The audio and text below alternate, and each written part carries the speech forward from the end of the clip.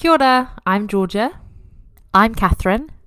And I'm Marley, and you're listening to Pampod.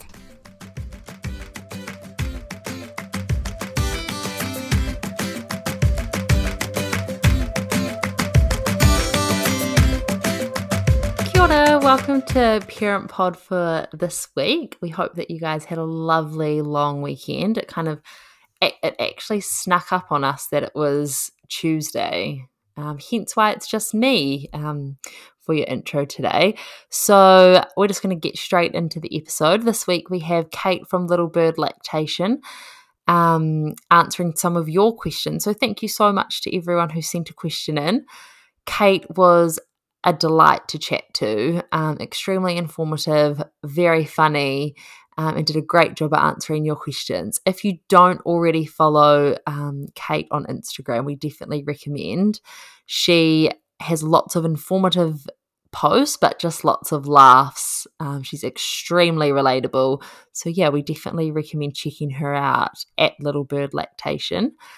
So we'll just jump straight into the episode today. I hope you enjoy. Today we're chatting with Kate from Little Bird Lactation. Kate is a registered nurse and lactation consultant from Christchurch. She's also a mum to two girls, Isla Belle and Mabel. As a nurse, Kate worked in community paediatrics and neonatal nursing for 8 years. And you actually are still working as a nurse at the moment, aren't you, Kate? Sure am. So she is well and truly experienced in working with babies and children. Kate shares a lot of valuable and relatable content on her Instagram, Little Bird Lactation. So we definitely recommend checking this out if you haven't seen her page already. Thank you so much for joining us today, Kate. We'd love to start by you just telling us about your family and what led you to make the change, to become a lactation consultant as well as your nursing. Hi. So, as a girl said, I'm Kate and I have my two beautiful girls and a little fluffy white dog in Christchurch alongside my husband. So we are both born and raised here and love raising our girls here. I love nursing. I love being able to help people, but I just wanted to get away from the shift work grind and be able to spend more time with people. When you're nursing on the floor, you don't get enough time to be with people because you've got so many tasks. And one of my favorite parts about working in NICU was helping mums with breastfeeding. I always thought I was going to be that nurse that loved the hustle bustle of ICU and medications and drugs and ventilators, but that's just not my jam. I was far happier down in the special care unit where we were helping mums learn how to breastfeed and settle in all those mothering techniques as well. And I always found that the mothers there, as much as they hated being in NICU, they always appreciated getting to learn how to be a mum in a slightly less stressful environment and having some of that hands-on support. So by being a lactation consultant, I'm kind of taking the best parts of that job and being able to do that in people's homes as well and just provide some knowledge, because I feel like Dr. Google can be a really scary place. Yeah. Yes. Oh my gosh. Yeah. And especially Instagram, there's some interesting information out there too. So being able to provide a safe space, and it's for, everybody. If you want to breastfeed, if you want to bottle feed, if you want to mix feed, like, it's a safe space for you to get some education, to ask questions, to have some support without any judgment.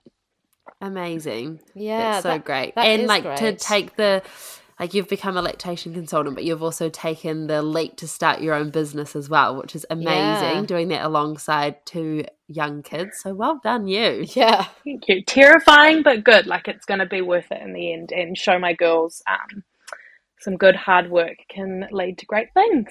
Yeah. Oh, definitely. Yeah. So I guess we'll just jump straight in with some questions that we've had sent in to us from our listeners.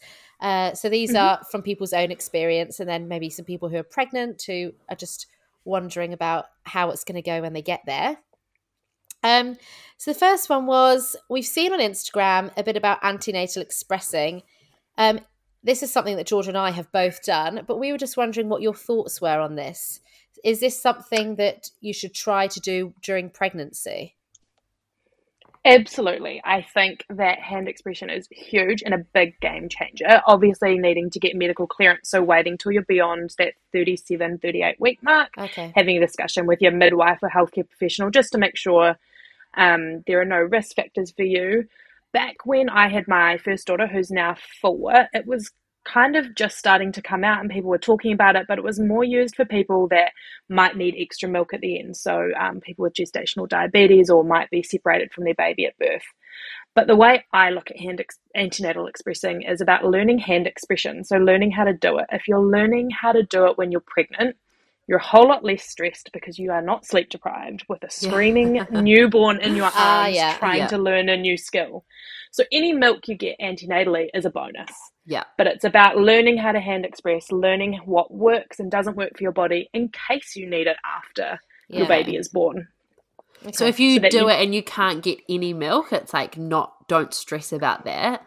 Don't stress about it. Have a look at your technique. Get your midwife to check over your technique. I've got a free download on how to do it with the technique. Oh, great. But what happens is when you're pregnant, you have high levels of prolactin, and that is what stops you from producing mass amounts of milk. When you deliver your placenta progesterone, and when that drops, the progesterone, that surges your body to make milk. So you're not actually designed to make heaps of milk in pregnancy. You're making colostrum. And how do you actually do it? Because I really found this so baffling. I'd like the first time round, I'd like be hand expressing. My husband would be holding a spoon under my. That's how we did it. So that is. But I look back and I'm like, was that really strange? And then I just like suck it up on a syringe. But like the amount we must have lost. But in that process, when you get hardly anything as it is. So second time, again, this is probably really wrong, but second time I did pump and got some antenatally. So what do we do? Because I'm talking antenatal about learning the experience, it's better to do it by hand. Yeah. So you can express till there's like a small drip there and either scoop it up with a spoon or like the Haka collectors or Silverette, something clean.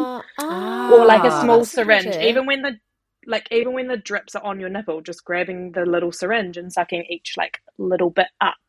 So yes, it kind of feels a bit weird scooping it up with a spoon, like you don't have enough hands. But as long as you like, if there's a drip there, just wait till it's a drip and then get it again. You're not going to like lose the motion because you stop to collect it. Okay. See, I was worried. I was like wanting to keep go and just made Tomo hold it there, and I was like, this is a 2-person job. Yeah, that's what I thought.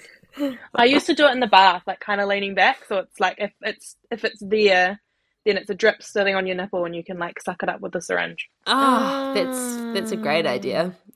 Yeah, that is. As quirky as I am for being a lactation consultant, I couldn't bear to see didn't feel right watching my husband like letting him watch me milk myself. I just find that's weird. It is a really I feel uncomfortable just thinking back to it, especially before you've had kids, because like I think you definitely you really step over that boundary well and truly after you've had kids anyway, haven't you? Oh yeah. And your toddler's standing there like, what are you doing? Yeah. Totally. And like you're used to, your partner gets very used to seeing you like feed and like leak everywhere, but pre having any kids it does feel odd. Yeah. I always thought that, like, I told my husband when I gave birth, I was like, you're not allowed at the bottom end, like, just don't ruin it. And then he actually had to help deliver my second baby. So, like, well and truly got up in there. So. Because I saw, you had an accidental home birth, did you? Mabel was an hour and a half, and so she was born beside the front door. Oh my goodness. So he really was delivering. Literally, my mother had come round, so it was my mum and husband delivered Mabel. Yeah. Oh, did you have carpets or like wooden floors? Wooden floors. Does it? And I remember being in the ambulance thinking, oh my God, I'm going to have to sand back the wooden floors and restain them. Like, that's all I could think about after I can imagine. Yeah. That's so fun. Did you have to sand them? No stains. No stains. No and only stains. 3 towels used. I was very impressed. Oh my goodness. Wow. That's incredible. I don't know. Minimalist birther. And I didn't have to clean it up. Yeah. Yeah, that's good. I'm pleased you didn't come home after like 2 days in hospital and be like, oh, I need to now clean this mess up. Yeah, nah. Thanks, Mum. So is it safe? Sorry. So is it safe? Yeah. To pump antenatally, or would you say don't do it? I wouldn't say. So the reason behind it is, one, you'd lose potentially lose quite a bit of milk in the pump, Yeah. which would be frustrating and annoying if you're getting small amounts. And 2, pumping something that we use to bring on labour. It's one of the tools that we use when you're in labour to speed things along. So I'd really recommend not using a pump for it. I know some women do, but the risks are just that little bit higher. And also, you're not learning the skill. Unless you know, learning the skill is, to me, the most important part about hand mix freezing. Okay, thank you for that. Note to you, Catherine, for this pregnancy. I know. Well, I mean, I was like over 41 weeks. So I was like, if it brings it on, great. Yeah, true. Yeah. So the next question we had, which we definitely agree with, we know that those first few days after having a baby can be a bit of an emotional roller coaster, and you're often quite sore, things like that. Understatement. And sometimes it can take a while for your milk to come in. Is that also, just side note, is it true, like if you have a cesarean, it can take a little bit longer, or? Yeah, and it can, and it all depends to do with what happens in your labour too. So if you've had things like fluids and extra medications, that can affect your milk coming in. If you're all swollen, if you've had preeclampsia, all sorts of things can affect your milk coming in. Not that to say that those are bad things, but they're always nice to just keep in the back of your mind. If you're like, cool, hey, actually, I'm doing all the right things, but it's taking a little while longer, know that you are doing all the right things. You just need to wait for your body to catch up. Okay, that's good to know. And what day is it normally that your milk comes in? Day 3 to 5. It depends. Some, like with subsequent pregnancies, it can happen a little faster. And how frequently your baby feeds. The best way to bring it in as fast as you can is to let your baby feed as much as they want to. So those cluster feeds, don't go popping a pacifier in their mouth and miss those feeding cues. Like night 2 especially, it feels like they are just not off your breast.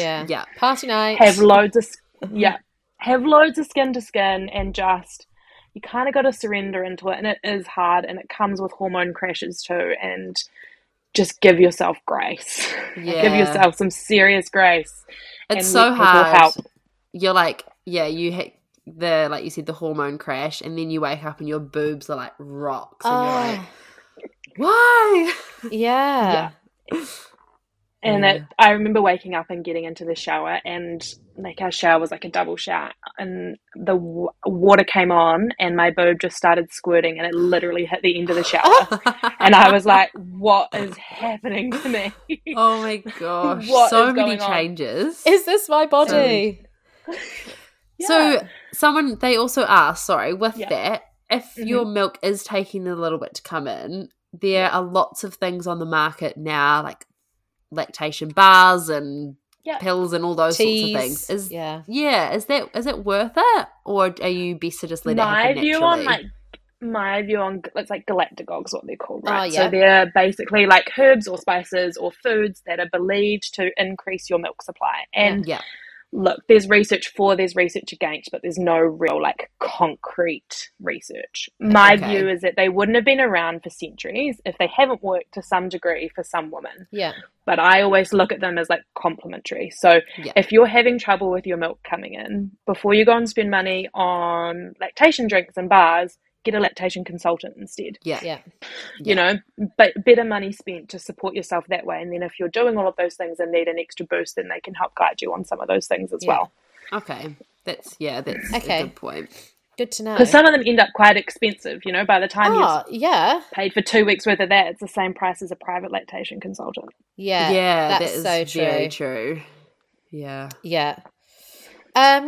So skipping forward to a year of breastfeeding, and if you've got it to that point, are there many benefits to continuing feeding after that point, or? Absolutely, 100%. I'm not even going to let you finish. Cool, 100%. Great. So it still has all the benefits, and can support your baby and growth, and extra antibodies to help, especially when we're starting daycare and all those extra bugs floating around. Also connection and bonding. So like the natural age of weaning, like if we go back, is like between 2 and 7. Wow. For mammals. So it's a lot. And so World Health Organization now suggest up until 2 years, if possible, Yeah. to continue breastfeeding, just to support. And I think views around that are slightly changing. But I know if I still breastfeed my even almost 2-year-old in public, I get some looks sometimes, and it's like, go away. Yeah. You know, it's hard. Yeah. It's changing society's view, and also even I think our parents' generation's view on it. Definitely, yeah. Yeah, even my own mother's like, so when are you gonna like stop that? Yeah. Oh my God. I've been having that. Like, my second is just turned 1. And the amount of times I get asked, like, oh, you're still feeding her? I'm like, well, I just don't actually have a reason to stop. Yeah. Like, she's now having 1 feed a day. Like, it's just, there's no point to stop. Yeah. And it totally. works. Like, Yeah. if it's not broke, don't fix it. Yeah. Yeah. Yeah. Definitely. Yeah, that's so true. Okay, so keep going. And If if you as long can, as if it's you want working for to. you, like Yeah. it's totally working for you. And that's the whole thing. I think the bigger push is more like, oh, you have to start them on cow's milk after 1. If they're on formula, yes, swap them to cow's milk because it's a heck of a lot cheaper, and that's what nutritionally is fine. But if they're breastfeeding, you don't have to stop breastfeeding to give cow's milk. Yeah, okay. You know? Good to know. Yeah, there is a lot of pressure, isn't there? But like, if you are bottle feeding, there's pressure on that as well. Oh, I think. yeah. Everybody questions how you feed your baby, even though it's none of their business. Yeah, so true. And Catherine and I, we've both had very similar journeys, like struggled with breastfeeding with our first, so they had to be on bottles, and then breastfed our second and haven't been able to get them onto a bottle. Oh, yeah. And like, there's been judgment with both. So you're like, how can I can't win. Yeah. I'm damned if I do, damned if I don't, right? Totally. So in terms of weaning, so if you do get to a point where you think, okay, I'm ready to stop, whenever that might be, how do we do that? Is it better to do it gradually or just cold turkey, or does it kind of depend on the age of the baby? It kind of also depends on like what's going on for you and why you want to wean. So like if it's gotten to a point where you've just gotten to the, you're over it, or you're needing to start a medication, or you've just, I'm done, then yes, it can be done suddenly. But when it happens more suddenly than doing it gradually, the hormone crash is just a lot more sudden too. So when they talk about it like the post-weaning blues, because if you think about it, your body's making hormones to make the milk. So if you stop doing that, they're going to crash too. So your body just needs to adjust. If possible, I always suggest like a gentle weaning, like dropping 1 feed a day for a couple of days to a week, just to 1, take it easy on Bubs, and 2, to take it easy on you. But know that that's not the only way. So there's ideal ways to do it, which is slowly, but if that's not what's going to work for you and your family in that situation, you can do it quick. But be aware of the hormone crashes, because they are real and they suck. Yes. So the next question we've had is, when returning to work, how can we manage continuing to feed? So absolutely depends on the age of your baby as well. So you can still continue to support breastfeeding. A lot of clients I get are ones that are like, hey, my baby won't take a bottle or a sippy cup. Absolutely depends on how long your baby's at daycare for. So if your baby was only there for 4 or 5 hours and they're 9 months old, then you could potentially get away with feeding them at drop off, having milk there. But if they don't drink it, it's not the end of the world.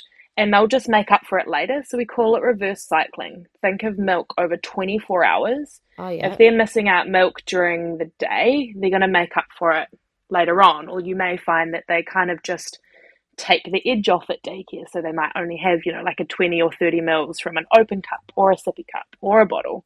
There's lots of options there. And then when they see you, they're going to feed. So my second, I absolutely couldn't get onto a bottle. I left it way too late. Tried it, didn't work. So she started daycare at 9 months and left her with bottles just in case, like bottles and open cups. Never took one. I fed her right on drop off. She was there for 6 hours, and I would pick her up and feed her there. Then she just fed a lot more in the afternoon. Okay. Can I ask a personal question with this? Yeah. So as I said, my youngest still feeds. She's just doing 1 feed at night. I am going away for the night on Saturday, and should be fine. Should be fine? Okay. Yeah. I'm like, you should feel fine, but if for whatever reason you felt like slightly engorged, you probably wouldn't if you were Yeah, feeding like I once don't a day. think. You'd just like hand express a little bit in the Okay. shower. Okay. Because I'm back. Like I'm back at 10 o'clock the next morning. I leave. Like, should I just feed her on Saturday morning before I go, or just do? Yeah, Okay. just feed her if she wants or if she doesn't. Like, because that's also part of the natural weaning process too. It's like they might feed one day and then not feed for 2 days and then might try and feed again. Like it's I all. think she started doing that. Like sometimes she just won't feed, and I'm like, okay. Yeah. And just go with it. Follow their lead as long as you're happy with cool. it. Yeah, I've been like really worried about it.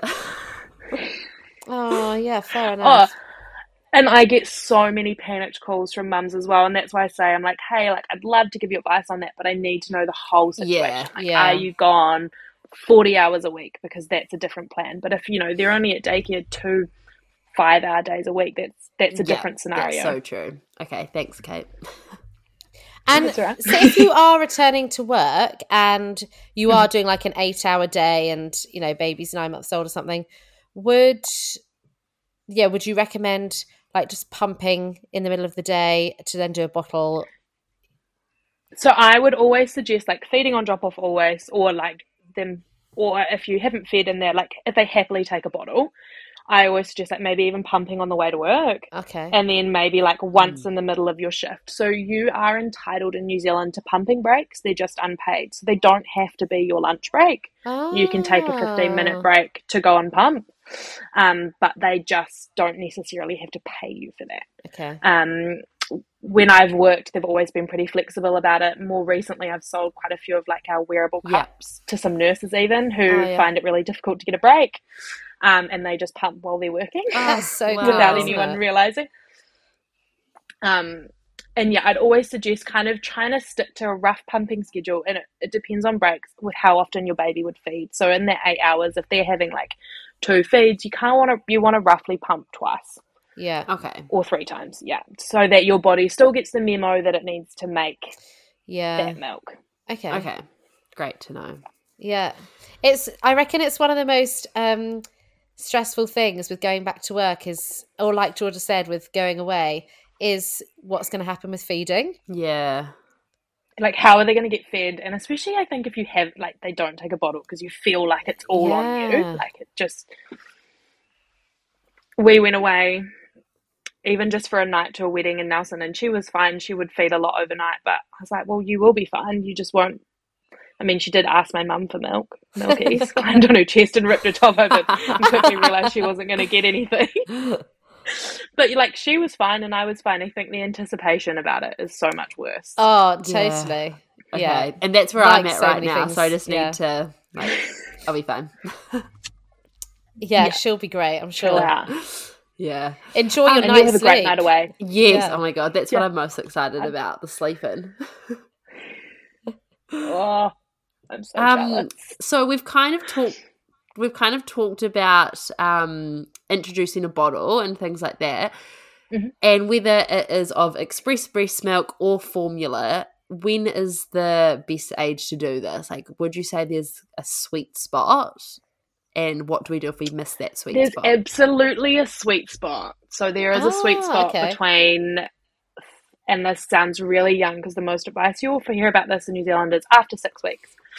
So if you know that bottle feeding is 100% something that you want to include in your feeding journey, like you're like, no, that's what we want to do, then the sweet spot is 3 to 4 weeks where you can offer a bottle as long as breastfeeding is going fine. So if you've had issues with breastfeeding and your latch isn't right and you're not feeling confident, then you delay it. But if things are going well and you're happy, between 3 to 4 weeks, your baby has like an automatic suck reflex. You put it in their mouth, they latch onto it, they're going to suck.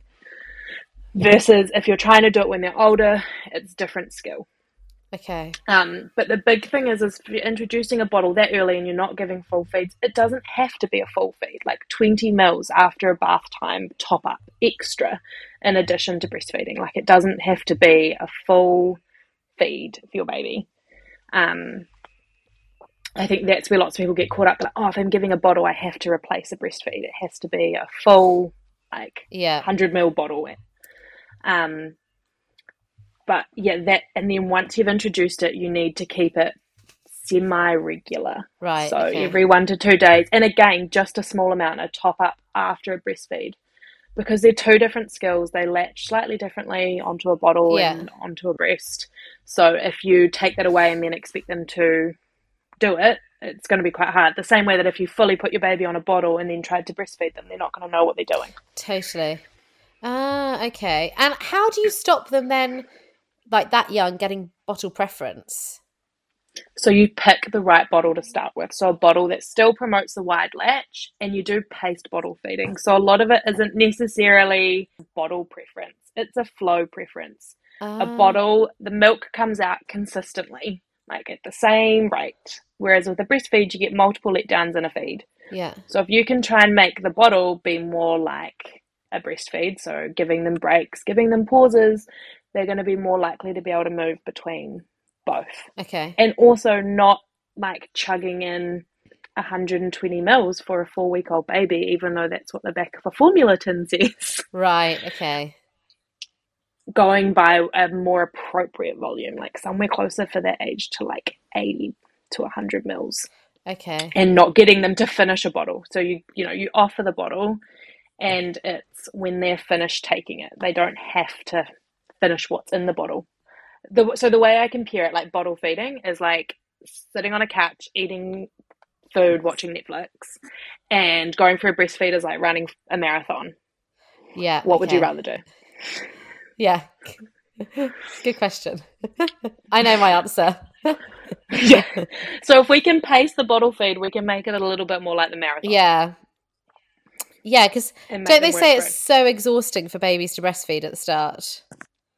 Yeah, they're learning, and it's a lot of tongue movement, and that Yeah. like they have to make their tongue work to make the milk come out. Whereas if you put them on a bottle, if you tip it up, milk automatically comes out, even with the slowest flow teat you can find. Yeah. So what bottles would you recommend then if you wanted to maintain breastfeeding as well? So I have to be really careful about what I can say in that respect. So I Okay. say bottles with a gentle sloping teat. So none of these ones that are like flat with a nipple sticking up. There's some really great marketing out there that say, hey, this looks like a boob. This is what your baby needs. But think about the shape that your breast is in their mouth. So when you see them on the ones that are like flat with a teat sticking up, Yeah. they're going to suck on the end of it. Would you like them sucking on the end of your nipple? Okay. Okay. So a bottle where they're taking more of it into their mouth and they're latching like fully onto it, which again looks more like a breastfeed. So their mouth should look similar to what it does when they breastfeed. Okay. And always start with one bottle. You buy Yeah. one bottle. Yeah. You don't go and buy a whole pack. And see if that bottle works for your baby. And if it works, then you can go out and buy another one. Yeah. Otherwise, you'll waste a lot of money. Oh my gosh. Yeah. Yeah. I can see how that would happen. Slippery slope. I went to a consult the other day, and I'm not kidding. They lined up 10 bottles. Oh, Like wow. 10 different brands of bottles. Oh. And 2 of them had been in big packs. I was like, oh my God. Oh no. It's so easy, and it's so easy to fall down that rabbit hole, isn't it? Of like Yeah. if they like I know with my second, we just couldn't get him to take a bottle. Yeah, I think he was 15 months when he took his first one. And in that time we tried all of them because you're just like, okay, well, this wasn't working. It must be the bottle, must be the bottle. I think it was just him being really stubborn. But you do just end up trying them all, don't you?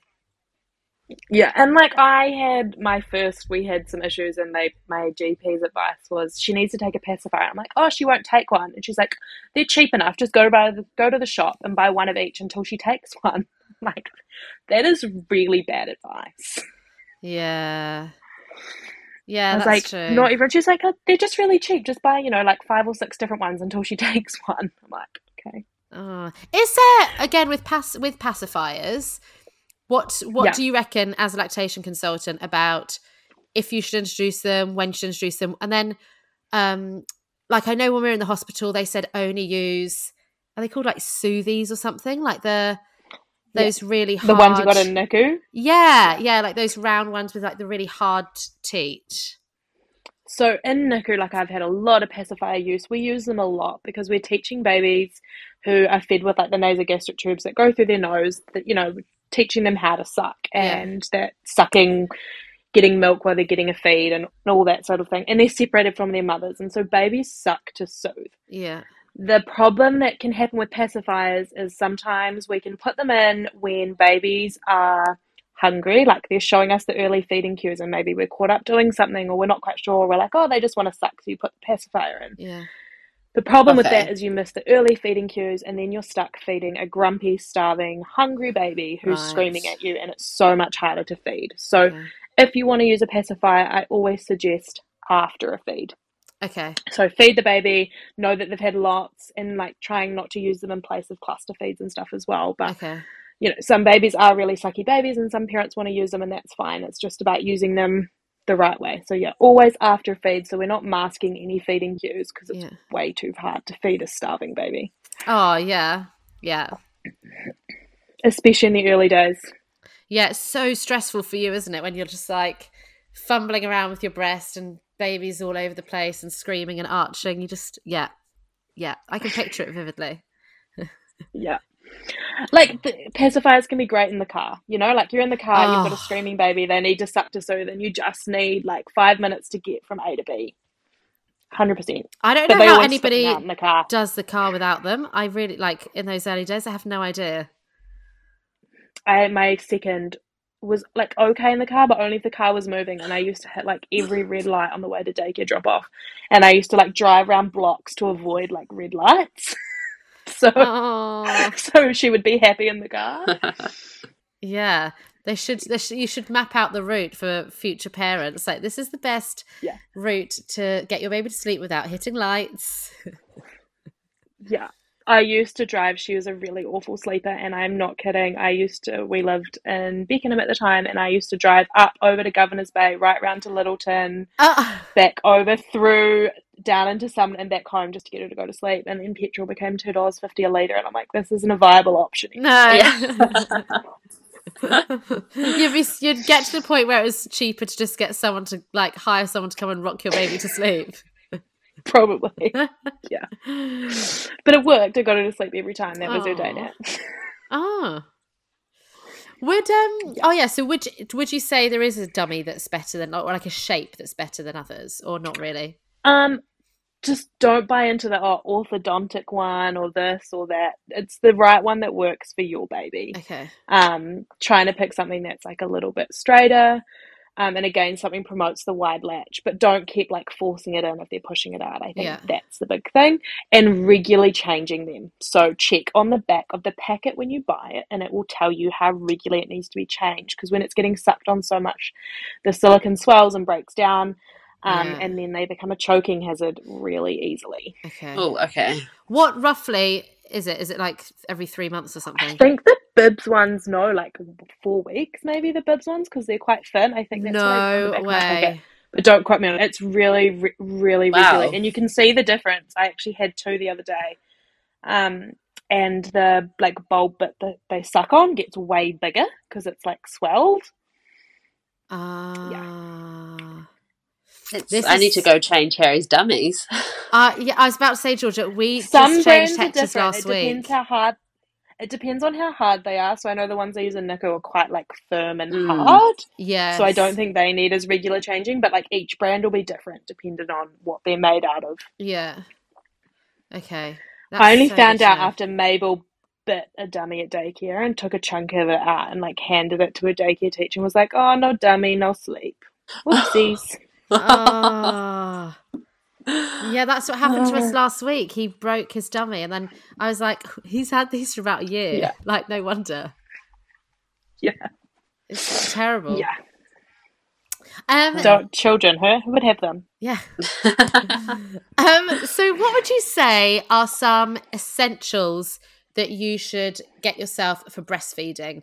Like, would you say, like, I guess silverette cups or the Hucker or nursing pads, or, you know, like, I've seen so many people recently using those like flower hot cold things that you put around. Like, yeah, what would you say are some essentials, and then some maybe so nice I would to say have? Okay, so the only thing that's essential was boobs and a baby. Great. Good to 100% know. boobs and a baby and support. You know, you don't have to have the products. That makes me a very bad salesman, right? But you don't have to have the products. The products are all nice to haves and Yeah. work for different specific things. I prefer like Silverette nursing cups over nipple creams because Okay. you're not, you know, because you're using your own natural breast milk to heal things. That's one of the reasons I like them. And also they protect your nipples and clothes. I remember like those first few days, like even nipples touching breast pads was so painful. And I had no damage. It was just that tenderness, you know, using an area of your body that hasn't been used like that before.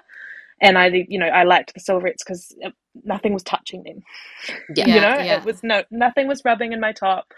And then you're not having to use extra ointments and creams because with nipple creams, especially a really, really popular one, it's greasy. So you smear it all over your breast and then you try and latch your baby and they're like slip sliding everywhere. Because it's made it slippery and sticky. Other things that can be really nice to have, like the Haka pumps or the ladybugs, are great. I really kind of attending more towards the ladybugs, which are the little silicone milk collectors, especially for women who are like leakers. I remember leaking through like multiple breast pads, and it was just like I felt gross. Yeah. I felt like I was leaking out of every orifice of my body, and it was just foul. So to be able to stop that was really nice. Then one of the products we've just started stocking is the Lactamo Ball, which I find great because it's reusable and it facilitates the breast massage. So all these things about block ducts and engorgement, we're learning so many new things about it. It's not about vicious massage to get it out. It's about using cooling to like soothe inflammation.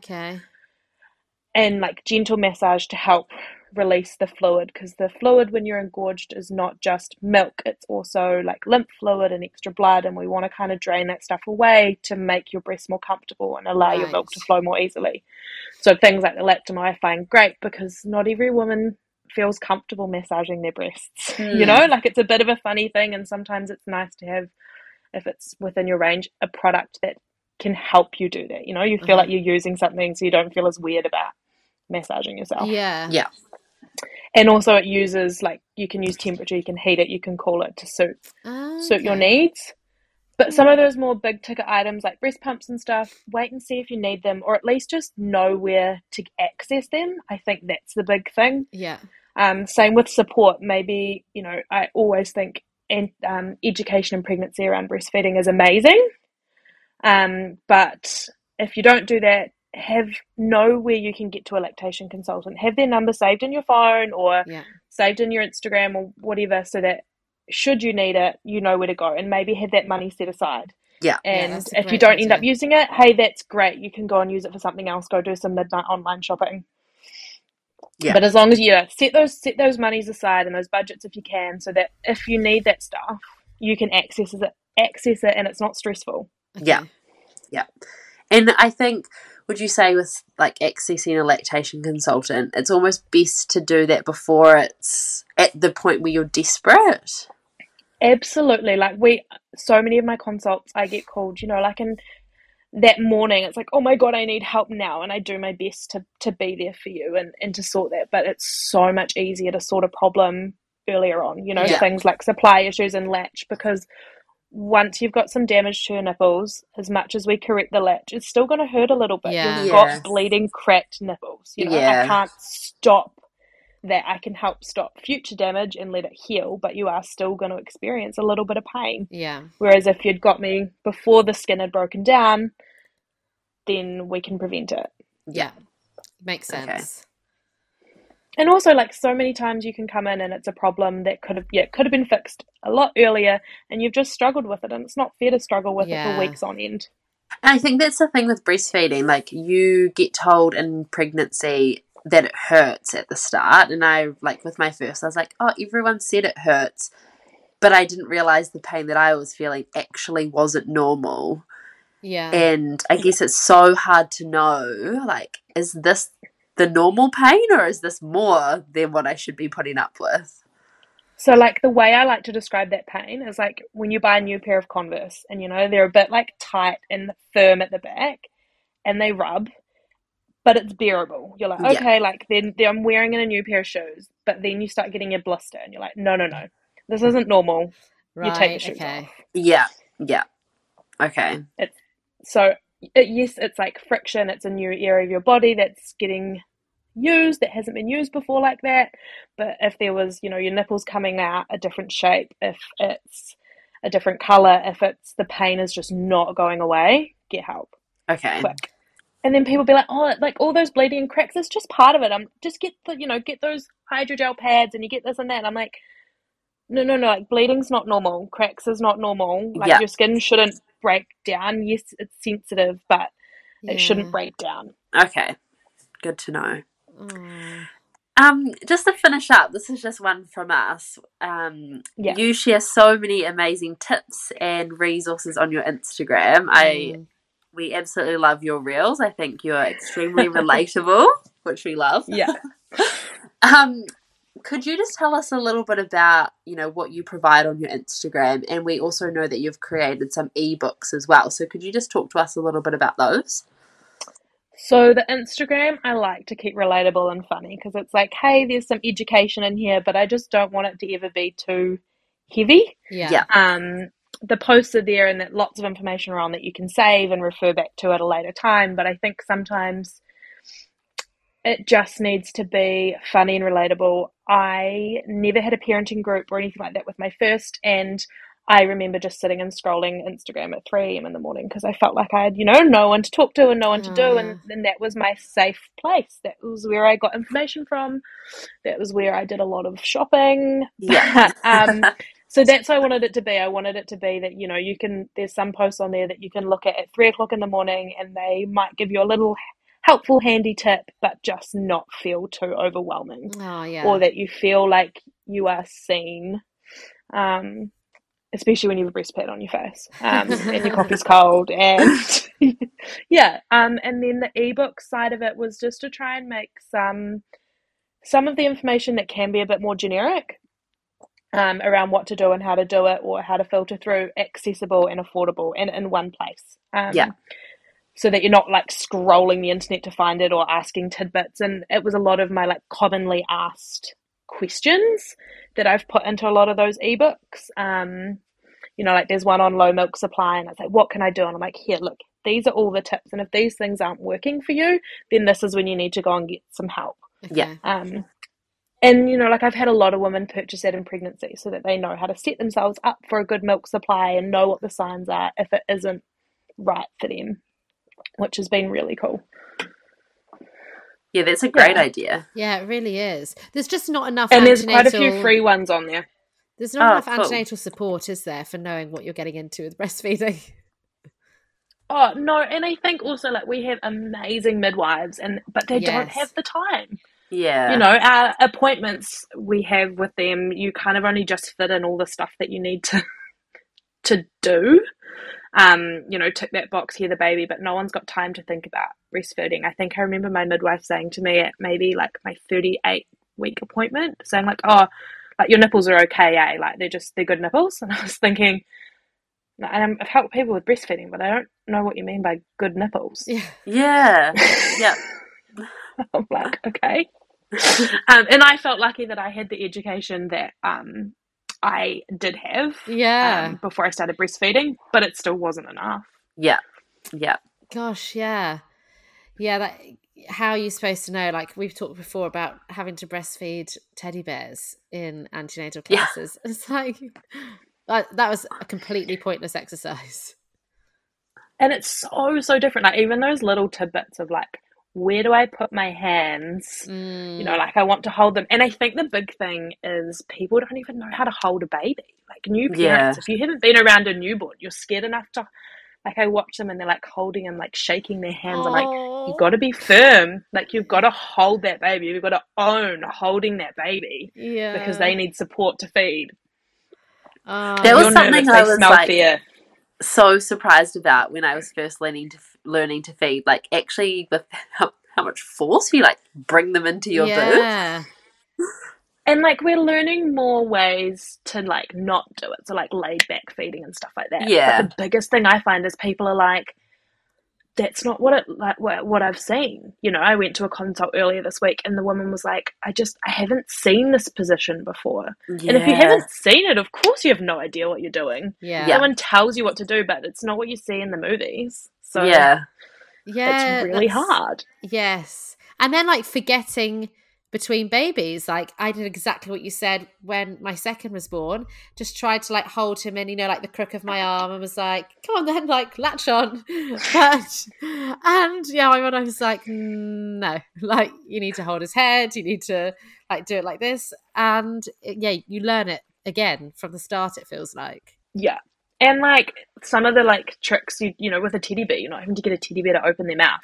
Yeah. When you're trying to like get them to your breast, you're trying to get them to open their mouth. That's kind of the biggest part of it, right? Is that you want to get this big open mouth so you can get as much of your breast in there as you can. Yeah. But you can't learn that with anything but a baby. Yeah, totally. And also, you're not even getting your boob out because you're in a room full of people in an antenatal class. And everyone's boobs are different. Yes. Like, you know, your nipples, the biggest tip I can give any mum in like those laid back or side lying positions is put the baby lower than you think, because your nipples aren't where you think they are.